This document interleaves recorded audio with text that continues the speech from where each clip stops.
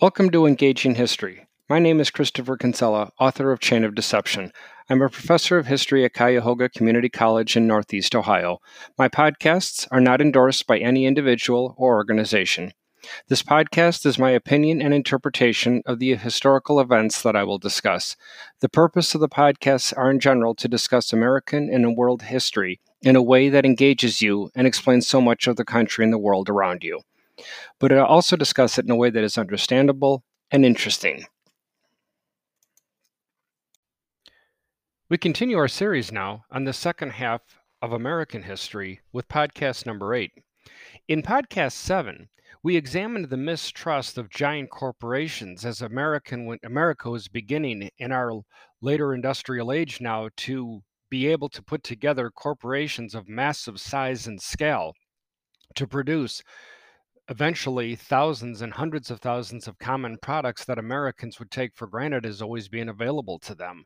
We looked at the labor problems in the labor market with child labor and poverty and pollution running rampant.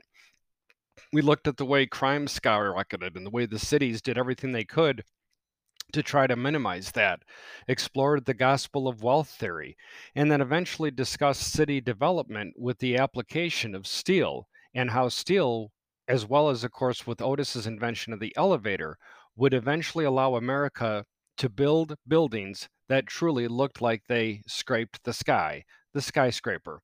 So in this 8th podcast, we're going to be looking at, as we wrap up industrialism in America, or this little snapshot of it, by looking at a real world steel application where steel, if it wasn't for steel, we would never have this iconic landmark in the United States. And then we're going to switch gears and head out west to see how Americans were faring there away from the larger cities on the East Coast. So in terms of this real world steel application, this icon that was given to us truly was a gift. But it was a gift that came in 350 different pieces, weighing over 60,000 pounds, made of copper, but would cost thousands of dollars to assemble. And it was money that the United States government simply did not have in 1876. This gift from France, of course, that being Lady Liberty herself, in honor of the 100th anniversary of our independence back in 1776. We were still only 11 years out of the end of the American Civil War. The federal government, again, just did not have the funds. And literally, the gift initially was an embarrassment to the United States because we, of course, had to accept it, but we didn't know how to put it together. There was no directions for the internal guts of Lady Liberty herself and how to assemble these 350 different pieces of copper that eventually would give us that world famous Statue of Liberty. So again, it was a gift from France to the United States in honor of the 100th birthday of our Declaration of Independence. The statue, before we even began to assemble it, would need a 150-foot solid concrete pedestal, the largest one devised in the world up to that time. Yes, we would create it as we would pour countless tons of concrete into this 150-foot pedestal itself to support Lady Liberty. I will say this to my listeners: if you ever come across the news or on social media that the Statue of Liberty needs to be removed, so that the pedestal can be rebuilt, I'm telling you right now, volunteer to help them take Lady Liberty off that pedestal, and volunteer to help break down that old concrete pedestal. Why? Because there will be a treasure trove inside, as almost all of the men that worked to put that pedestal together threw silver and gold dollars in the wet concrete as a way of saying good luck and a way of proving that they were actually there to put this pedestal together. We can only imagine, depending upon the conditions of those coins, what they would be worth today. Lady Liberty, once we were able to apply the steel into the framework to hang those pieces of copper all around the facade, making the facade around that steel, when it was finally done, Lady Liberty's feet would be and are 32 times that of a human being. Yes, she actually takes an 839 size shoe, if only she wore them. Her smallest fingernail weighs in at no less than 3.5 pounds. So, where then did the United States get this money to put Lady Liberty together? Well, the federal government never did come up with the money. So, the presidential administration shipped it out of the Potomac region to get it out of there and was literally looking for a home somewhere up the American Atlantic seacoast, when it finally sailed into New York City. And the word and the story came out about what was on this barge and what needed to be done with it, but didn't have the money. One man would actually take it upon himself to organize what was then the largest fundraiser in North America. A man that we commonly know only by his last name, Pulitzer, with the Pulitzer Prize named after Joseph Pulitzer. He created and organized the largest fundraiser to gather the funds to build that concrete base and then assemble that steel structure and hang the copper facade pieces, again 350 of them to give America the Statue of Liberty that is so famous around the world today, to the point that by the 2020s or even up to the 21st century, 1/3 of Americans can trace their roots that came actually from ancestors that came past that statue. So, again, that is just a quick discussion of a real world steel application about one of America's most iconic landmarks. Now, as we then shift gears now and we take off from these big cities on the East Coast, and of course, as well as Chicago and cities on the West Coast, we're going to be looking at now the interior of the United States and how the United States attempted to, as we call it, colonizing the West. In this discussion, I'm looking at the years between 1865 and 1890, because west of the Appalachian Mountains, there were 3 million acres of land for anyone who could conquer it. Now, again, I understand that is the American perspective of what was out there. We all know, clearly know, that that land was not 100% free and available. There weren't massive real estate signs saying for sale or auction. The land was occupied. We know that. We know that by they were occupied by Native Americans, some of those tribes dating back to their ancestral roots back to the last ice age. No, it was not free and clear. But with the advancement of American weaponry and technology, the land was going to become ours one way or another. I am not about to rewrite history and try in any way to exonerate the actions of the Americans, but I'm not going to gloss over it either. The fact of the matter is, America on the East Coast, we were getting crowded. We were living beyond elbow to elbow. We had to get Americans to want to go west of the Appalachian in order to be able to grow our entire continent, the North American continent that was flying under the American flag. The goal, therefore, would be to try to find a means to get people across the Mississippi River and beyond. And that would be the reason for the establishment or the creation of what became known as the Transcontinental Railroad. The Transcontinental Railroad would start out at the Missouri River, at the Mississippi River, working its way west to eventually the Iowa-Nebraska line, where the two major rail lines in the United States at that time would then meet at some central point. Please know, just to back up, we were able to navigate all of the eastern states east of the Mississippi River without this railroad. What's going on that suddenly Americans suddenly want to take the train now? What's up with that? Well, two things. First off, when Americans became Americans in 1776, we only had the 13 colonies, and we had been colonizing those eventual future states for centuries by the time America got the idea of independence. Secondly, the railroad wasn't available. So there was no means by wishing that we could travel from point A to point B on any other means other than the human being's own 2 feet or on the back of an animal or an animal pulling some kind of cart or wagon. But times have changed now. Technology, the effects of the industrial and transportation revolutions, was making travel now far faster and far safer than it was before. Just as for many people around the world, especially Americans, space is our what we call the final frontier to a lot of people. But it's scary, it's dangerous. This, folks, was the West to Americans in the East back in the middle of the 1800s. What's out there? Sure, Lewis and Clark went out there back in 1803 to 1805. We got an idea of what is in the north central part of the United States, all the way to the Pacific Ocean. But what else is out there? That's a lot of land to be navigating. Secondly, the rivers were themselves obstacles. Please note today, we humans in second and first world countries, we think nothing of a river system. A river doesn't bother us at all.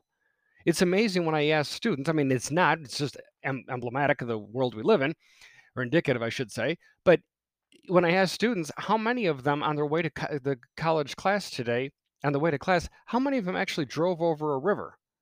They have to think about it. Yeah, I think there's a creek near me that I drove over, or, the Cuyahoga River if they're coming from the west side to the east side, or vice versa. In Chicago, it's what part are you going over the Chicago River or the I&M Canal? We don't think about rivers. But rivers prior to modern technology, rivers were formidable, scary natural obstacles. As I tell students, if they don't believe me, look at how many states in the eastern half of the United States have those weird or ridiculously looking lines because of a meandering river system. Look at, for example, Illinois, Indiana, Ohio alone. Our southern borders of those states is because of the Ohio River. From northern Wisconsin all the way down to Louisiana, those states have their configuration because of the Mississippi River. But notice that once you cross the Mississippi River Valley and head west, you no longer have states that are designed anymore because of a river system. Rather, we start getting into the idea of equality. That's the reason why, for example, the Dakotas, Nebraska, and Iowa, and Oklahoma all have roughly the same 3 degrees of height, 4 degrees of width, while Montana, Wyoming, and Colorado have larger degrees of width, as does Arizona and New Mexico. And as we head further west, what's impacting the shapes out there is either the prior settlement by the Spanish or because of the Rocky Mountains, which is the reason why Idaho and Montana, Washington and Oregon have the states shapes that they do. And in terms of California, why do they have that almost like that border from southern Oregon all the way down to southern Arizona? That wasn't determined by the United States. That's the way the Spanish colonized it. If you go to the far northernmost point of California, all the way down to Arizona, it is roughly 215 miles from that line bordering Nevada to the Pacific Ocean. So that again was a border that more or less we inherited. So Abraham Lincoln in the 1860s, recognizing that after the American Civil War, a lot of people may want to leave the eastern half of the United States for a variety of reasons, but they weren't going to move unless there was a tangible plan to get them from point A to point B. That's the reason why the legislation for the Transcontinental Railroad was started in the middle of the Civil War, when you would think at that point we had enough other items to be concerned about or things to take care of at that time. The railroad itself would be a project that would cost in 2010 dollars just over $2 billion. And it wasn't going to be an easy construction project, not in the least. The problem is that there would be two major obstacles to allow Americans to lay those two rails 4 feet 8.5 inches apart from railhead to railhead, or 56.5 inches apart, and that is all the way through to 2021. That is the international width of your major railroads is 4 feet 8.5 inches. I do ask you, if you want to fact check me on that, please fact check me at your local library or online. Do not take a tape measure and go out to any of your nearest set of railroad tracks. The last thing I want to hear is that a listener was picked off by a train trying to fact check me on that. But yes, it's 4 feet 8.5 inches or 56.5 inches. Yeah, such a weird number, but that goes all the way back to the Roman Empire in the days of the Roman chariots. That eventually we would also have the same width in our Conestoga wagons. It would also be the international width for automobile production all the way through to the 1950s. You think about the number of movies where you had scenes where young teenage reckless kids had nothing else to do driving mom or dad's car and go over a set of railroad track, and all you need is one kid in that car to say, "Hey, doesn't it look like the width of those railroad tracks is the same width as our car? I wonder if we could drive our car down the rails of the railroad tracks." Technically, you can. But if you veer over an inch or more in either direction, you're not going anywhere fast, as the car will sink down onto the railroad ties themselves and the ballast or rocks. But the first of the two major obstacles wasn't exactly a small item. It was a 3,000-mile long with 90 separate mountain ranges called the Rocky Mountains. With a peak of over 14,000 feet, this, on average, 12,000 wall of granite, a range that is still growing to this day, was definitely going to be a roadblock for this dream of a truly transcontinental railroad, a railroad that could go from the East Coast to the West Coast to the Mississippi River, and eventually the river to the East Coast. The problem is that truly there was only one way through them. Every other obstacle before, whether it be uh, a dam that on land, a massive set of trees, a small hill, dynamite, they could blow their way through almost any obstacle. Prior to getting to the Rocky Mountains, those two steel rails, the men working in shifts could lay 6 miles a day when they were just simply starting off from the Mississippi River heading west. But once they got to the foothills of the Rocky Mountains and had to blow their way through that granite, they were, let's just say, losing a little bit of distance each day. And they eventually went from being able to lay 6 miles a day of railroad track to less than 10 inches. The dynamite simply took so long to try to blast its way through the granite. And that's when the Chinese laborers were snickering to themselves, pointing at the Americans futzing with our dynamite and not getting anywhere fast. That's the reason they introduced a substance that's just a hair more powerful than gunpowder. Burning at an instant 9,000 degrees Fahrenheit, 13 times more powerful than gunpowder, would be the substance nitroglycerin. We would nitro our way through the Rocky Mountains, and that would eventually get us back to the average of 6 miles a day. The second obstacle presented itself, ironically enough, long before the Rocky Mountains even did, and that was the fact that President Abraham Lincoln, despite how many pedestals we have him on, and rightly so, you'll never hear me argue against it, he was starting a federal program that was going to cost billions with money that we simply did not have, being mired down in the eventual cost of a $600 million American Civil War. So the United States essentially was creating a program that was going to be beyond expensive, over three times what the Civil War would cost, and we had bunny ears. In other words, our pockets were empty. So the government pleaded with the railroad barons to try to take more or less IOUs. Oh, no, no, no, no. They were already multimillionaires at this point. When I say multimillionaires, I mean newly minted multimillionaires. Reason being is that the term millionaire itself didn't enter the American dictionary until the 1840s. No, you don't become a millionaire by taking IOUs. You become millionaires by taking and getting cash in hand. But Lincoln had none. So the men got together, the four owners of the largest railroads that would be working on the project, and they ultimately agreed to take another form of compensation. The second most valuable thing after cash, an asset, but an asset that appreciates in value, not depreciates. And that was land. That's the reason why the initial path of the Transcontinental Railroad had so many curves in it. More curves gobbled up more land. And the railroad barons, they just didn't want 2, 3, or 400 feet on either side of the railroad tracks. They wanted miles. And I mean miles. 20 miles one way and 20 miles on the other side. Lincoln was astounded at their demand for this much land. And as they pointed out, 3 million acres out there. What we're going to take is a drop in the bucket. But Lincoln was desperate to get that railroad track connected. So he ultimately agreed. And that is the reason why by 1869, when the project was completed, those four men would own more land than the current size of the state of Texas.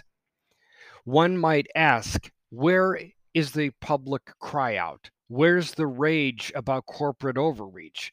But you see, listeners, if the average American sees a tremendous benefit, we are fully willing, just like the federal government or even state governments, to put our heads in the sand or obligedly look the other way simply because we see a gain. What would be that gain of the Transcontinental Railroad? Well, being open to attacks by Native Americans. That risk was all but minimized by a train traveling north of 50 miles an hour. Those river systems would be a thing of the past as the railroads could sail right over them.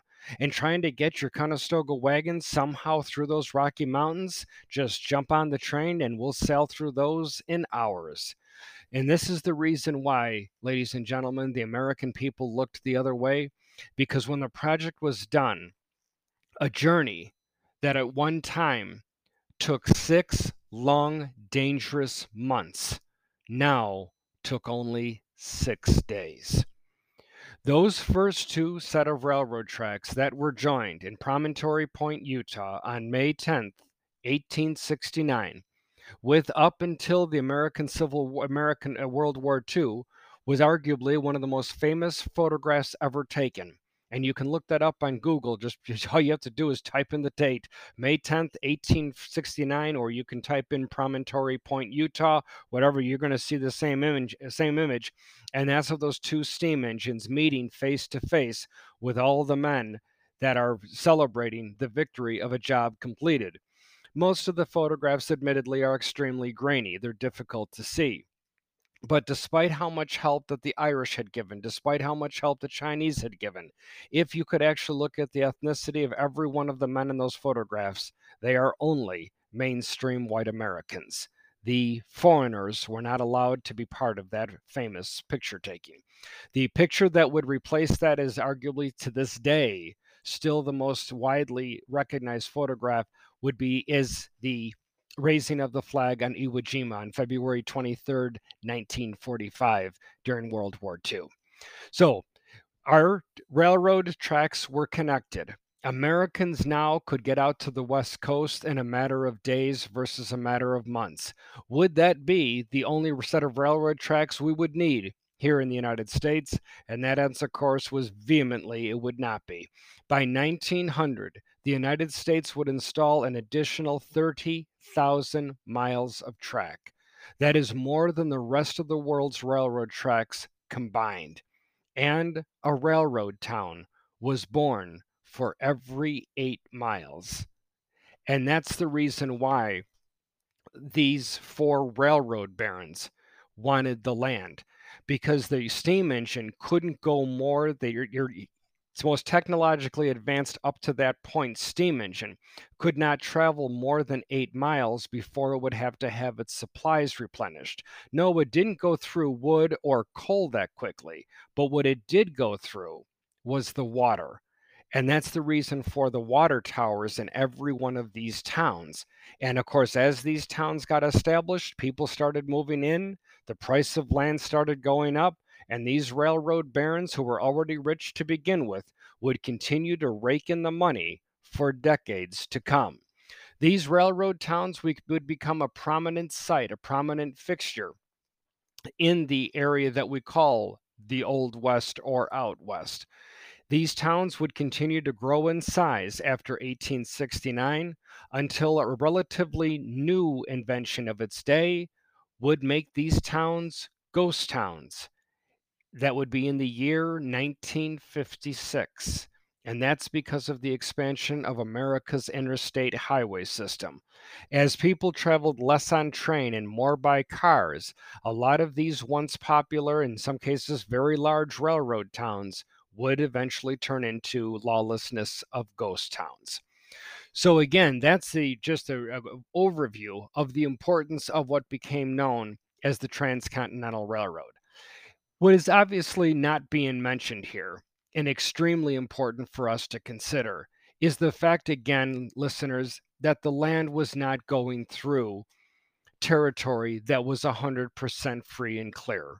Every square mile of those railroad tracks was being laid on land that was occupied by Native Americans. Human beings, again, that go back to the last ice age, that were here living peacefully with tens of thousands of buffalo for thousands of years before America entered the fray and colonized the area that we call the West.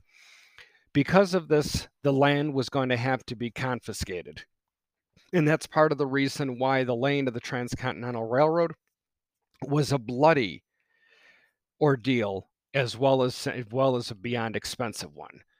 So what about these Native Americans? How exactly did we get all of this territory that was once theirs under the belt of the American government?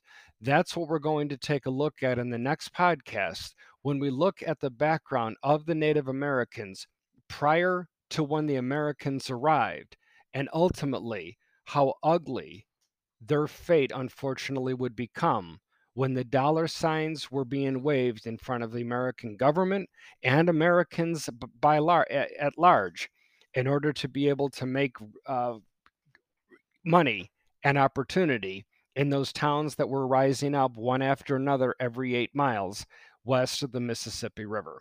So in the next podcast, number 9, we'll begin by looking at the Native Americans and the plight, of course, that they suffered, not only then, but as I will bring up, all the way through to modern times, with the conflict still going on as of 2021. We'll also look at the lines of work that the Americans attempted to try to engage in order to make a buck.